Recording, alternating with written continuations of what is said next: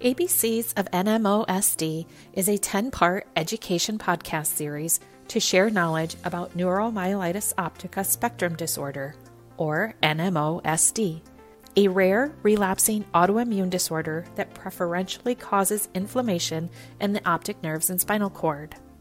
ABCs of NMOSD podcast series is hosted by SRNA, the Siegel Rare Neuroimmune Association, and in collaboration with the Sumaira Foundation for NMO, the Connor B. Judge Foundation, and Guthrie Jackson Charitable Foundation. This education series is made possible through a patient education grant from Viela Bio.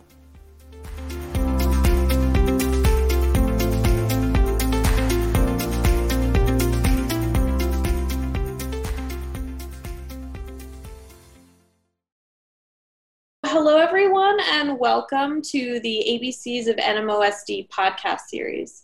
Today's podcast is entitled Understanding Clinical Trial Results for NMOSD Therapies. ABCs of NMOSD is a 10-part education podcast series to share knowledge about neuromyelitis optica spectrum disorder. My name is Gigi DeFibri from the Siegel Rare Neuroimmune Association, and I will be moderating this podcast. ABCs of NMOSD is made possible through a patient education grant from Viela Bio. Viela Bio is dedicated to the development and commercialization of novel life-changing medicines for patients with a wide range of autoimmune and severe inflammatory diseases. The company's approach, which targets the underlying molecular pathogenesis of a disease, is aimed at enabling the development of more precise therapies, identifying patients more likely to respond to treatment, and pursuing multiple indications for each product candidate. For additional information about Viela, please visit vielabio.com. For today's podcast, we are pleased to be joined by Dr. Levy and Dr. Sotirkos. Dr. Michael Levy is an associate professor of neurology at Massachusetts General Hospital and research director of the Division of Neuroimmunology and Neuroinfectious Disease. He completed the MD PhD program at Baylor College of Medicine with a focus on neuroscience. In 2009, Dr. Levy was appointed to the faculty as assistant professor at Johns Hopkins, where he started the Neuromyelitis Optica Clinic and Research Laboratory. And in 2019, he moved to the Massachusetts General Hospital and Harvard Medical School to develop the research program in neuroimmunology. Clinically, Dr. Levy specializes in taking care of patients with rare neuroimmunological diseases, including neuromyelitis optica, transverse myelitis, MOG antibody disease, acute disseminated encephalomyelitis, and optic neuritis. In addition to neuroimmunology clinics, Dr. Levy has a special interest in patients with superficial cirrhosis of the central nervous system. Dr. Levy is the principal investigator on several clinical studies and drug trials for all of these conditions. In the laboratory, research focuses on the development of animal models of neuromyelitis optica and transverse myelitis, with the goal of tolerization as a sustainable long-term treatment. Dr. Sotirkos is a neurologist and director of the Johns Hopkins Neuromyelitis Optica Center. He earned his medical degree from the National and Kapustриdian University of Athens and completed his neurology residency training at the Johns Hopkins Hospital. He subsequently pursued fellowship training in neuroimmunology at the Johns Hopkins Hospital as a National Multiple Sclerosis Society Sylvia Laurie Fellow. His research focuses on the application of imaging techniques, including retinal optical coherence tomography and brain magnetic resonance imaging, to study multiple sclerosis, neuromyelitis optica, and other neuroimmunological conditions. His work especially focuses on visual pathway involvement in these conditions and aims to characterize mechanisms of neurodegeneration and to identify novel biomarkers for predicting and monitoring the disease course and therapeutic response. Welcome, and thank you both so much for joining us today. Thank you. Thank you for having us. Thank you. Thank you. To start, we're going to talk a bit about what goes into a clinical trial, what are the aspects of a clinical trial, and what it means for individuals with NMOSD. I'm going to turn it over to Dr. Levy first. Who conducts clinical trials for drugs? Is it pharmaceutical companies, medical institutions, educational institutions? All of the above. Anybody can conduct a clinical trial. Typically, it depends on whether the drug still has a patent life, and if companies can still make money off of the drug, then the companies will conduct the studies because they have some return on investment to make. There are lots of older drugs that can be repurposed Generally, those don't have any more patent protection, patent life. Those studies are done either by government funding or academic institutions or big philanthropic organizations. Okay, great, thank you. And then what are the requirements a drug must meet before it moves into the clinical trial phase with humans? Dr. Sotirkos? That depends to some extent kind of to what Michael already said as to if it's a completely new drug or a drug that's already been around and has some safety experience. If it's a completely new drug, typically a drug will be initially developed in the lab and will be tested in animals. In order for a clinical trial to begin, in order to move into kind of phase 1 trials in humans, the drug should receive an investigational new drug approval from the FDA. The way that works is whoever is sponsoring this new drug, so typically if it's a completely new drug, that will typically be a pharmaceutical company, that the drug sponsor would have to apply to the FDA for approval showing the safety data based on animal testing and preclinical development in order to justify that this drug has the potential to be efficacious in the condition under study and that there is sufficient safety data in order to start in human testing. Great, thank you. And to go on that, Dr. Levy, what are the different phases that clinical trials go through and what does each one entail? I would say starting from this preclinical phase as well. The preclinical phase is usually in the laboratory where the drug is being studied, maybe in mouse models or rat models or other models that, as Dr. Sotirkos was saying, can give you some confidence that this drug is going to do what you think it's going to do. And then you bring that preclinical data to the FDA to launch a phase 1 study where you propose either in healthy controls or in your disease population to expose people to that drug and see if there are any safety concerns that come up. It's usually a small study and it's not a lot of exposure. The idea is that you just want to get a safety signal. And if it proves safe in that context, you move on to phase 2, which is usually in the disease population and includes a dose strategy. So you want to know how much of a medication. So you might have several different arms with different doses. And you also want to try to get a sense of which outcome measure you want to use in a big study. So outcome measures could be relapse risk, or it could be disability level, or whatever your outcome is, you want to try to test that out in your phase 2 study. So that by the time you launch your phase 3 study, you have everything perfect. You know what dose you want to use, you know what outcome you want, you know that the safety is going to be okay. The phase 3 study is really where you demonstrate efficacy. And you bring that data to the FDA, and the FDA will say, yes, it's effective in the context you proposed, it's safe enough, and then they approve it or not. Then there's a phase 4, usually sponsored by the pharmaceutical company, to continue to collect more information about the drug in the real world setting. Because in the real world, it may not be as controlled as in a clinical trial. And you want to know if there are any new safety signals or efficacy concerns that come up later. And are there any differences in the population that is in each of the phases, Dr. Levy?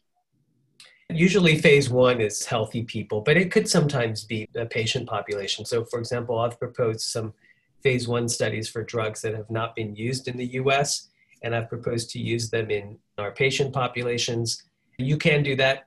Usually pharmaceutical companies will want healthy controls just to see if there's some safety signals that may come up. And then in phase 2 and phase 3 and phase 4, it's all usually almost always in the exact patient population that they want.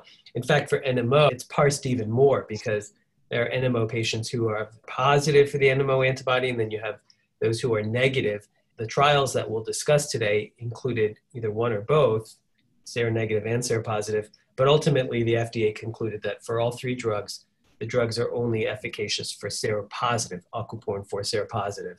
The patient population is one thing, but even finer granular detail about which patient population within NMO, the FDA can make a ruling on that as well.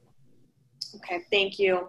And then after a drug has gone through these phases of the trials, what requirements must a drug meet to eventually get FDA approval to be a medication available to the public? Dr. Sotirkos?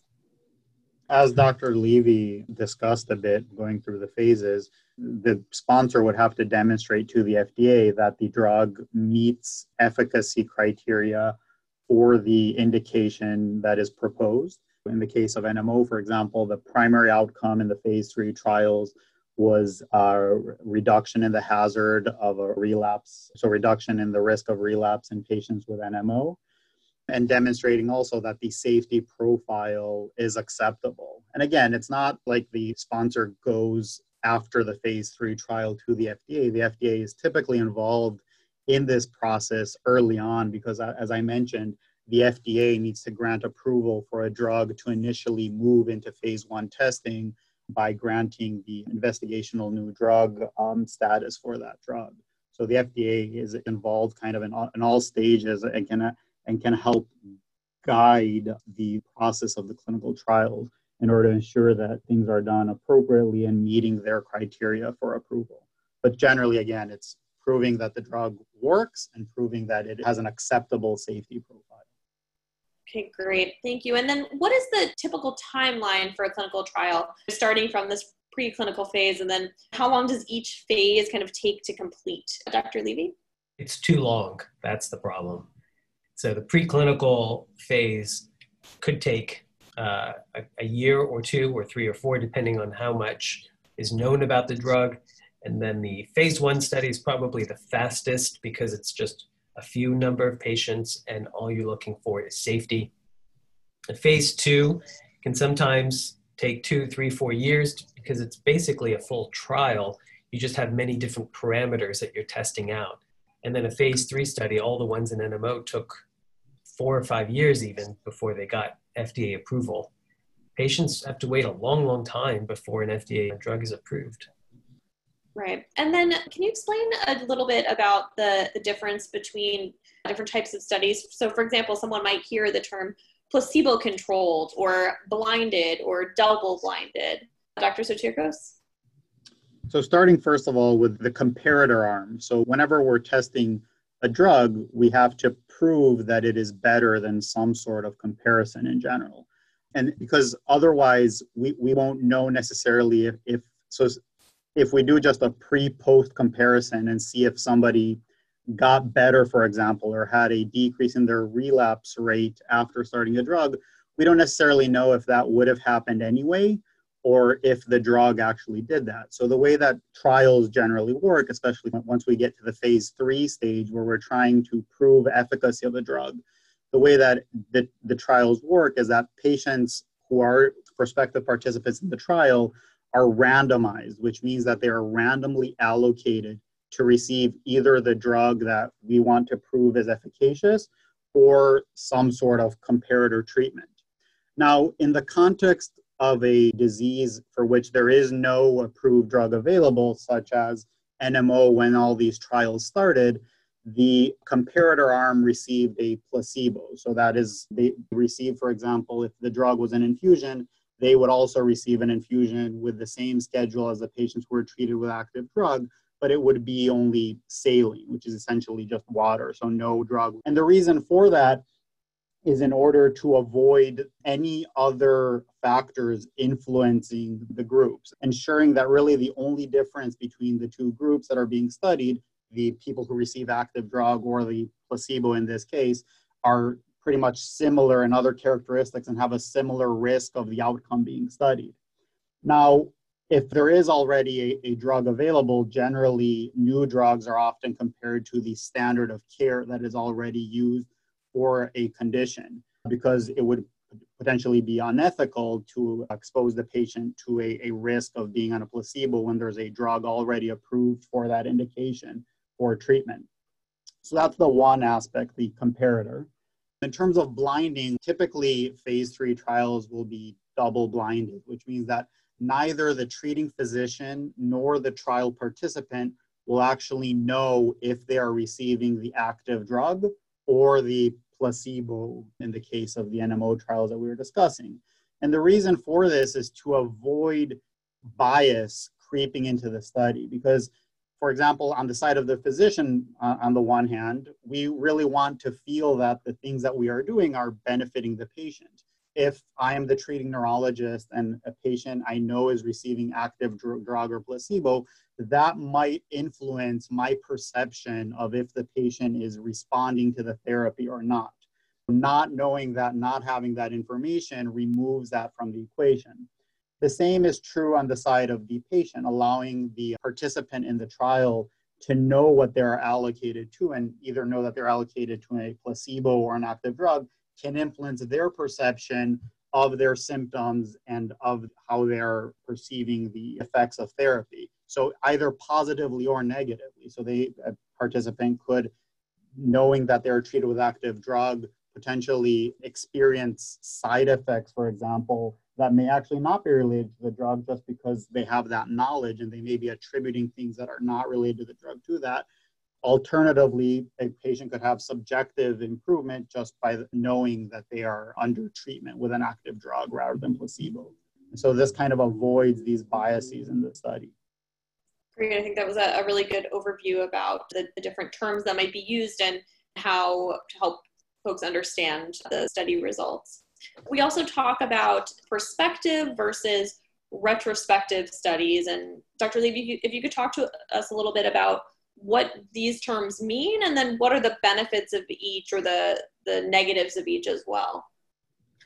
Retrospective studies are those where you look backwards. You look back at all the charts from your patients, and when you answer the question based on the data that's already there. The problem with retrospective studies is that sometimes you see data the way you want to see it, and it doesn't actually work that way in real life if you were to do a study that's prospective. So in a prospective study, you start collecting data after you ask the question, and then the answer you get depends on that data that you're going to start collecting. And they're different because if you look back at data, you might say, well, I'm not going to include this chart because of X, Y, Z, or I'm not going to include that piece of data because I know something else. And it really biases the way that you collect data. Whereas if you start prospectively and you say, okay, I'm going to ask this question, and then I'm going to start collecting the data, it's harder to be biased because you can't even see the data yet. And then at the end of that study, you can answer that question. So prospective studies are considered to be more reliable and rigorous than retrospective studies. The problem is, of course, if you want to conduct a retrospective study, that's easy. You could, with just a few hours and some help, you can go through a bunch of charts and answer the question quickly. Whereas a prospective study, you're going to have to start collecting new data. That's going to take some time.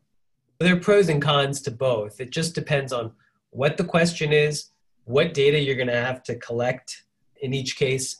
And again, if it's something like a treatment study, prospective studies are always much, much better, much more reliable than looking back in time and saying, well, yeah, I think this drug works because these 3 patients did well on it. It's much better if you start a new study and you say, okay, let's see how well they do under these conditions. Great, thank you. These 3 new drugs that just came out were all done with prospective studies, but prior to these studies, were there any retrospective studies conducted on NMOSD treatments?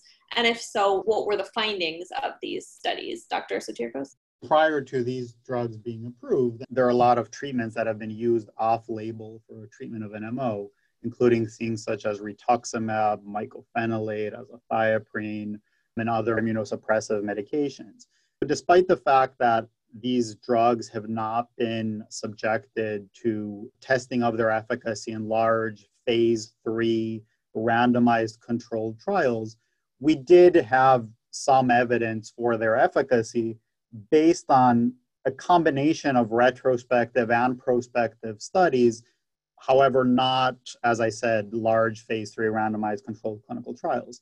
And these studies in general have shown that all of these medications that we have been using off-label for decades now, actually, for the treatment of NMO, did appear to be efficacious for the treatment of NMO. So that's where we derive a lot of that evidence. However, again, despite the fact that these treatments were available, given the lack of their in a randomized controlled clinical trial, the FDA had mandated that these new drugs be subjected to placebo-controlled trials for that reason. Because again, it's really difficult, as Dr. Levy already said, to make conclusions from these retrospective and prospective studies. Medical literature is full of examples where physicians think that something works based on experience with a limited number of patients, and then once that intervention goes through a randomized controlled trial, we find out that it actually did not work, but that a lot of the biases that we were discussing previously crept into people's perception of the effects of the treatment. This is something that has actually come a lot into the news recently in the setting of COVID-19, where there are multiple drugs that are being and multiple interventions promoted in the news and in news outlets and social media, which, however, have not been subjected to clinical trials. And this shows how difficult the process can be sometimes. And really, the gold standard is prospective randomized controlled trials in order to assess a drug's efficacy. Great, thank you. As we've talked about, and I would like to go into a little bit more detail about these 3 new drugs and trials that have been recently approved. Dr. Levy, if you don't mind talking about them and how they might compare to each other or to the drugs that have been previously used and what we know about each of them at this point. I'll just start with broad brushstrokes. There were 3 trials, one with a complement drug called Soliris. That's the brand name. The generic is called eculizumab. It would normally block the complement system, which is necessary to fight off a few infections, but it's a system that's important in causing damage in NMO. And this drug is given every 2 weeks, IV infusion, and the results suggest that if you use this drug and you're compliant with it every 2 weeks, then the risk of a relapse dropped 94% compared to the placebo patients who were also getting some sort of therapy like Cellcept or one of the off-label drugs that Dr. Soterkos mentioned, but not rituximab. So compared to those treatments, using eculizumab reduced your risk of relapse by 94%. There were some side effects that we'll talk about, including headaches and upper respiratory infections, but for the most part, it was tolerable. And this drug had been approved for other diseases in the past, and now it's being made available for NMO. Only aquaporin 4 seropositives were tested, and as far as I know, there may be 2 aquaporin 4 seronegative patients who were treated not in the trial, but in my hands, and maybe Dr. Soterkos has some experience as well with seronegative, but for the most part, we don't have experience in seronegative. The second drug is inebilizumab, and the brand name there is called Uplizna. And that drug targets B cells, like rituximab, but even broader. And the other major difference between this drug, Uplizna, and rituximab is that the new drug removes B cells not through a complement system, which would normally cause serum sickness. For all of you who are on rituximab, you know that especially after your first infusion, you get this serum sick feeling that comes from killing B cells in your bloodstream. This new drug, Uplizna, doesn't have that infusion reaction. It basically just removes the B cells using other immune cells rather than destroying them in the bloodstream. So that's the difference. And in the trial, the reduction in risk of relapse was 77% among aquaporin 4 seropositives. Now, they included seronegatives in this trial, but not enough, and the FDA felt like there was not enough information. I think there were 17 patients, maybe, something like that. I can't remember, but there doesn't seem to be a big difference among seropositives and seronegatives in responding to the drug, but the FDA felt like there wasn't enough information there. And the side effect profile was fairly benign as well. And like I said, there were no infusion reactions. There was some joint pain and some headaches and things like that were pretty minor. And the third drug is satralizumab, and the brand name is Enspryng. That drug it's not an infusion like the other 2 drugs. It's an injection, and it's given once a month. It goes right under the skin, and I think the idea in the future is to get this into the patient's hands so they could do it at home. This blocks the interleukin 6 receptor, which is a way that immune cells communicate with each other and is used in many other indications, including rheumatoid arthritis. But this one is a once-a-month drug, whereas all the other indications use a either weekly or every other week treatment. And in this study, among the aquaporin 4 seropositive patients, there were 2 trials. One was 79% reduction in relapse risk, one was 74% reduction in relapse risk, depending on whether patients were on background treatments like CellCept. Side effect profile was very benign, not even injection reactions in one of the trials. So again, just some joint pain, headache, the typical things you see with biological therapies. By and large, all 3 of these drugs were fairly safe, and they were all very effective. And the FDA approved satralizumab as well for aquaporin 4 seropositive only. They had enough seronegatives, but they did not show a benefit. I think that they're planning a separate study in seronegatives and MOG, but for right now, we don't use them in seronegatives. Eculizumab, we also don't use in seronegatives. Inebilizumab, like rituximab, we used rituximab in the seronegatives, but again, the FDA did not feel like there was enough data there. So that's the broad brushstrokes, and I think we can drill down into each trial if those questions come up.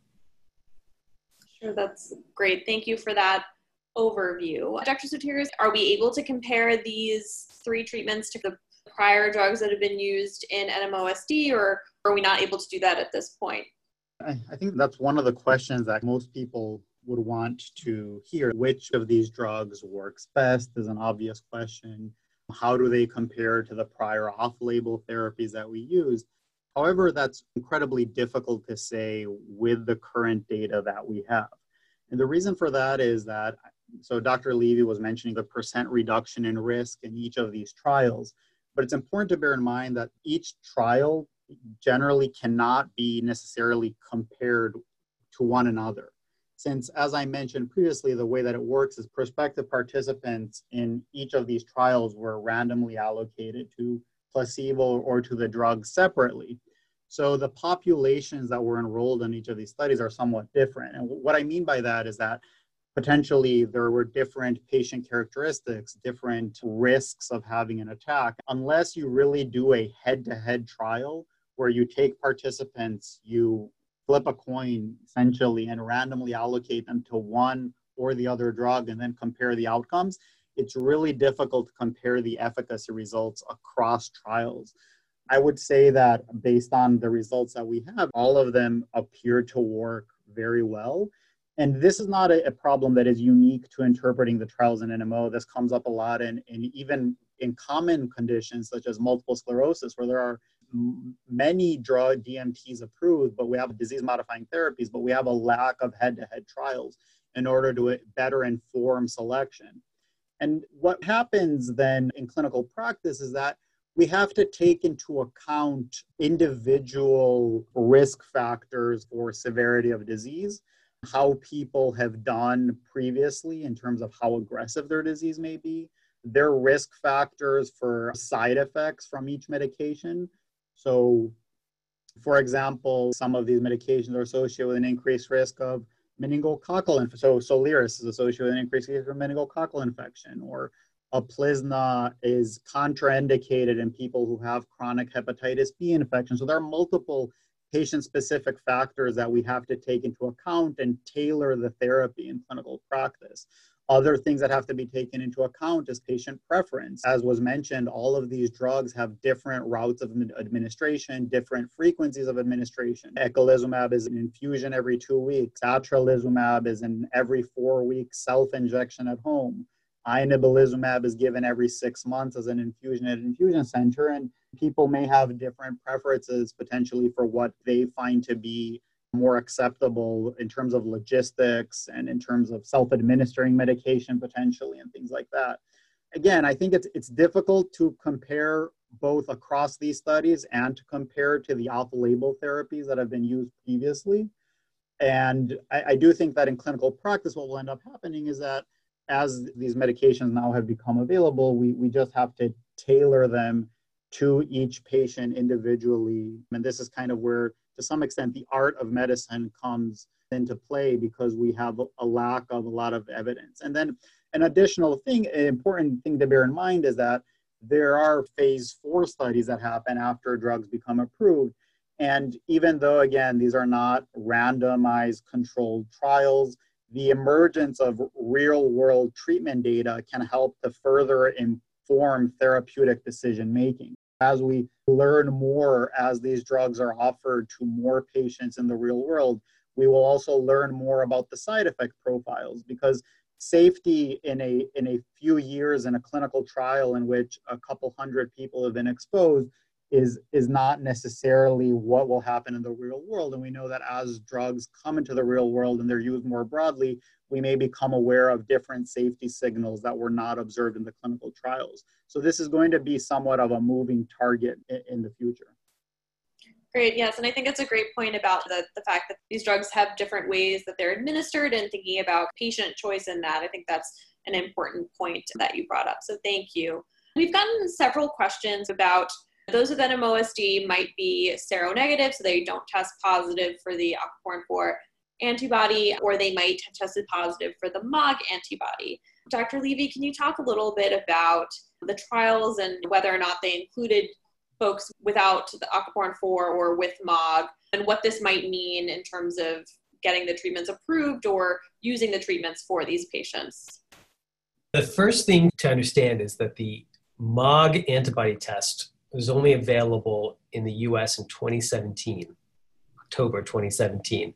By the time that these trials launched in 2014 and 2015, the antibody test wasn't even available. We didn't consider MOG in the inclusion criteria.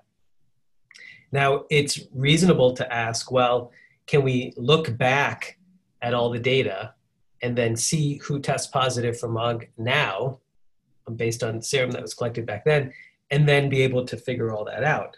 Well, the answer is not for the FDA, but for ourselves, yes. We've asked the 2 companies that enrolled aquaporin 4 seronegative patients to go back and say, okay, well, how did the MOG patients do?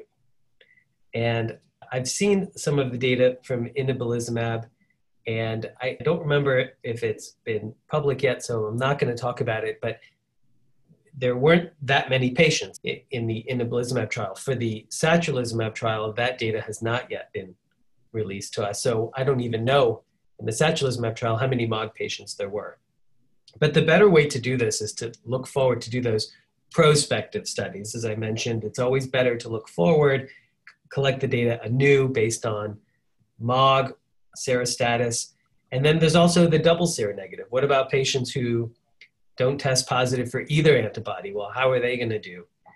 And for satralizumab, I think that they enrolled enough patients that they could really try to figure that out. For inebilizumab, I think the FDA ruled that they don't have enough data to rule that out. And for eculizumab, by the mechanism of action, they just said, we don't know if anything else would work. They didn't even try. And for MOG antibodies, maybe there is complement involvement, maybe there isn't. I think that data is still kind of mixed and we don't know. They haven't even tried it. But I think all these are fair questions. And what we really need to do is be able to create these studies in each individual patient population in a prospective manner to answer the question really correctly. But for now, as I said, all 3 of the drugs have only been approved for aquaporin 4 seropositive patients. Okay, thank you. And does that mean that if someone is seronegative, is this based on the insurance company, or is it something that they can even try to get approved, or how does that work kind of in practice?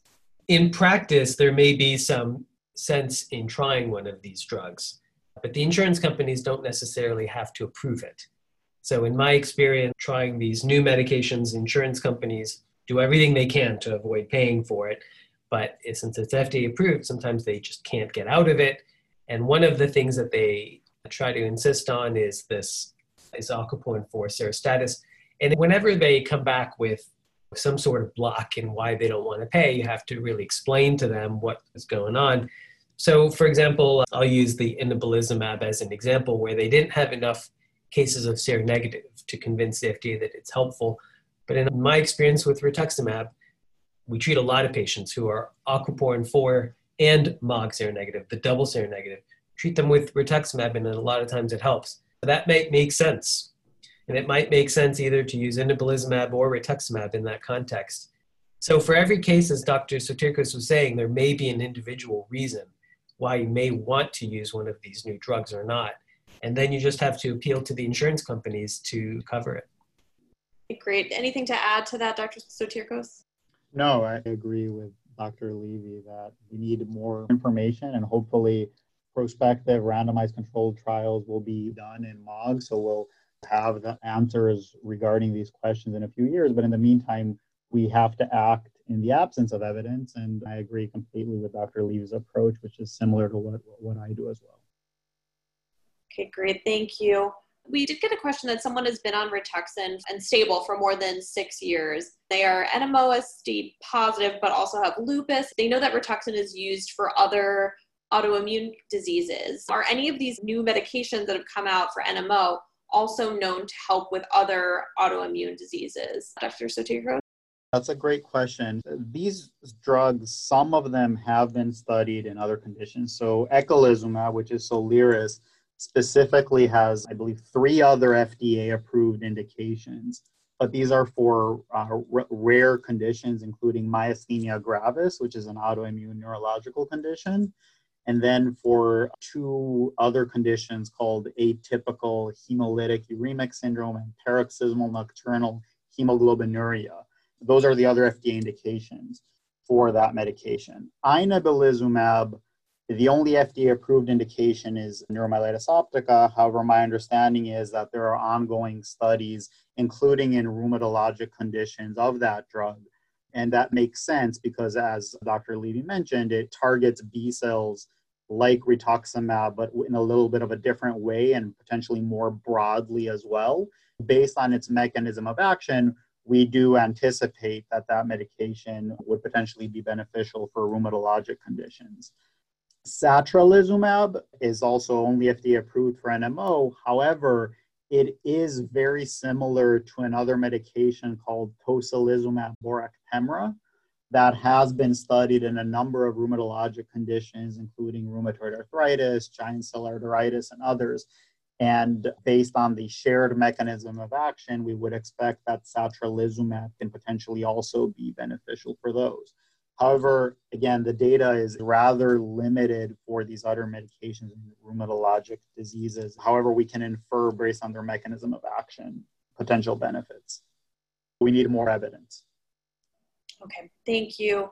Dr. Levy, I know you mentioned when talking about the 3 trials that were done, that some of them, people were taking the new medications in addition to the medications that they had been on previously. Moving forward, are these new drugs going to be given in addition to other drugs or on their own? That's a good question. In the eculizumab trial, the comparator was to background therapy. Patients were allowed to be on azathioprine or prednisone or mycophenolate. But in that trial, there were enough patients that we could tell that being on background therapy did not help. So if you were on just eculizumab, then in this study at least, nobody relapsed who were just on eculizumab. If you were on background therapy plus eculizumab, there were more of those, but there were 3 relapses in that group. So we don't think that with that drug that you need to be on any background therapy. In the inebilizumab trial, there was no control group that had a background therapy. It was a pure placebo. It allowed us to see exactly what the benefit of inebilizumab was. So that 77% relapse risk reduction that I mentioned is considered a true placebo statistic. With the satralizumab, there were 2 trials. One was with background therapy and one was without background therapy. And in one study with background therapy, the aquaporin 4 seropositive patients seemed to do better than the monotherapy group. Not a lot better, but mildly better. I think the numbers were 79% versus 74%. So you get a little bump in efficacy if you're on CellCept or something else. The whole calculation of risks changes though, because you have to consider the risk with the background therapy, like adverse events with mycophenolate or prednisone or whatever else you're on. So the risk benefit calculation changes depending on whether you're on a background therapy. But right now, my thinking is with satralizumab, that's really the only treatment where there's a demonstrated benefit to adding something else on, even though it's only a little bit of benefit. Okay, thank you. Just as a follow-up, why did the placebo group in some of these trials exclude people on rituximab? Oh, so that's a good question. So with eculizumab, the reason that rituximab patients were excluded is because with rituximab, you need a functioning complement system in order for rituximab to work. And eculizumab blocks that system, so you can't use them at the same time. With inebilizumab, of course, there was no background therapy, but much of the mechanisms are the same between rituximab and inebilizumab, so you wouldn't want to mix them. And then with satralizumab, I'm not really sure why rituximab was not included in the allowed therapies. I'll look into that and get back to you. Thank you. We did get a question from someone who's on rituximab, which he said raises cholesterol that they have now been placed on a statin for. Are there any studies done with these medications to know the risk of heart disease as a potential side effect? And should neurologists, knowing the possible risk of developing and or increasing cholesterol levels, be sending folks to their primary care or cardiology physician to follow this? Dr. Sotirkos? Based on the studies, Dr. Levy discussed a bit the side effects that were found in the studies. I think that overall it's important to bear in mind that as drugs are approved and come into the real world, we learn more about their side effect profiles because the number of patients who receive a medication increases, and these companies are mandated by the FDA to perform these phase 4 studies collecting data on patients who are receiving the treatment in order to better understand the safety profile. At present, there is no recommendation for specific monitoring of lipid profile or cardiovascular risk. Notably, the drug that is similar to satralizumab called tocilizumab has been associated with an increase in cholesterol. So that's one where it would be potentially reasonable to look at that. However, generally our recommendation is to simply do kind of age-appropriate screening for cholesterol. And also, rituximab generally is not associated with an increased cardiovascular risk or increased cholesterol. There are some small studies that have potentially shown that, but it's a rather mild association that was showed even in small, uncontrolled studies. Generally, we do not perceive, based on their mechanism of action, that these drugs will be associated with an increased cardiovascular risk.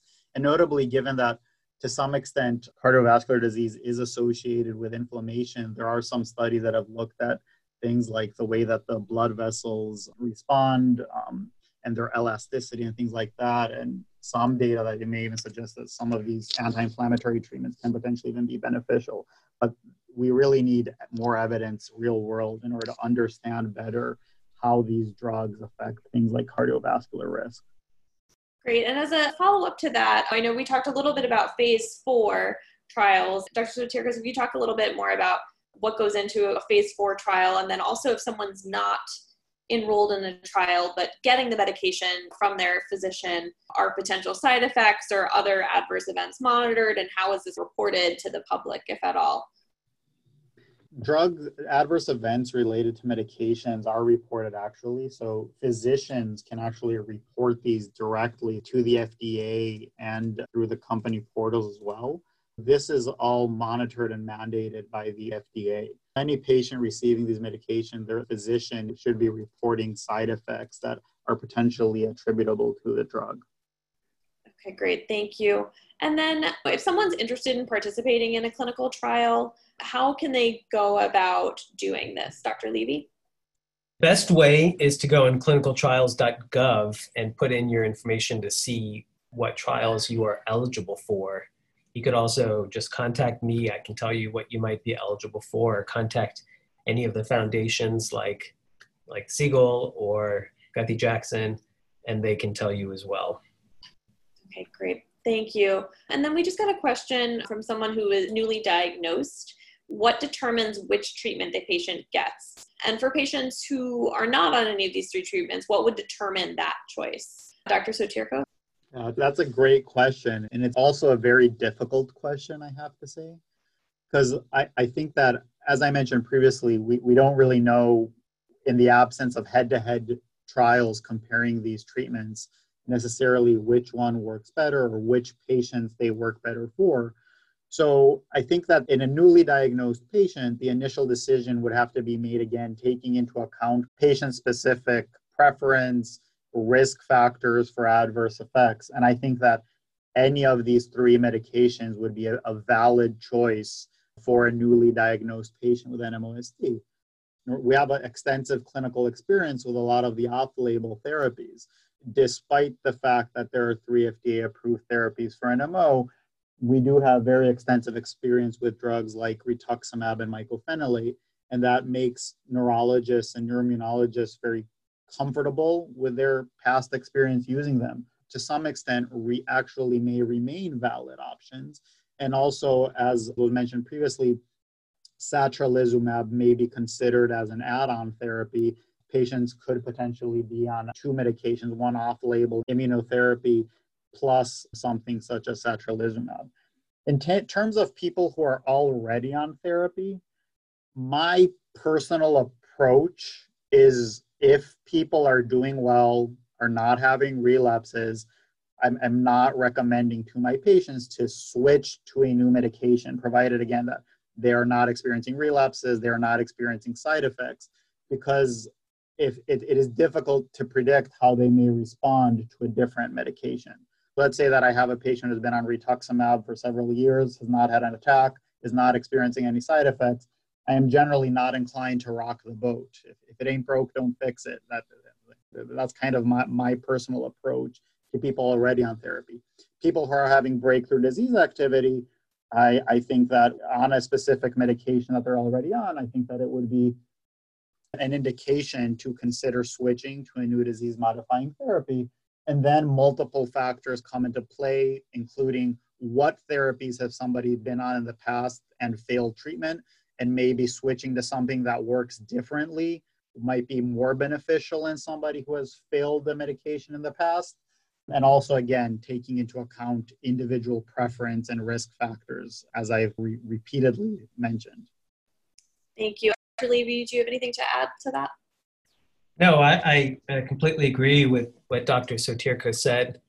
For every case, I think there's so many things to consider, from patient preference and side effect profiles and everything else. Really, what I like to do is to present patients with like a menu of different options, including the new drugs and the old drugs, and go through with them and just present the data and first just get a sense from them where their priorities are. Efficacy, safety, logistics, lifestyle, and money. So many things to consider. There's really no one answer for anybody. And I'm always surprised what patients prioritize. Sometimes I think, well, the most important thing for you would be X or Y or Z, and they have exactly the opposite set of priorities. And really, it's their priorities that matter. I think it's just an individualized decision in every case. Great, thank you. As we're getting to the end of our time, I just wanted to open it up and see if there was anything else that you wanted to talk about that we haven't talked about that you think is important for this topic. Dr. Sotirkos? First of all, I just wanted to say that how exciting the fact that within the span of a year, 3 medications have been approved and have completed phase 3 clinical trials for such a rare condition. I think it's very, very encouraging. And despite the fact that, again, the drug development process can be slow, patients can become frustrated by how much time the process can take, it's important to bear in mind that this ensures that the drugs are adequately studied before they become approved for use, and ensures that there's a reasonable safety profile and that efficacy has been adequately studied. I just wanted to say that this would be considered an incredible breakthrough in the treatment of NMO, especially given how rare a condition it is. And it's very encouraging for other rare neurological diseases such as MAGA IgG-associated disease, which has, again, only recently really been more understood, and we're still learning more about the disease's pathogenesis, the prognosis, and I think that this is definitely encouraging for what the future holds for developing treatments for rare neurological conditions. Great, thank you. And Dr. Levy, do you have anything to add? No, I just appreciate the opportunity to present to everybody. Great. Well, thank you both so much. We really appreciate it. This was super helpful for understanding all these exciting new treatments that have come out for NMO. So thank you so much. Thank you. Thank you again.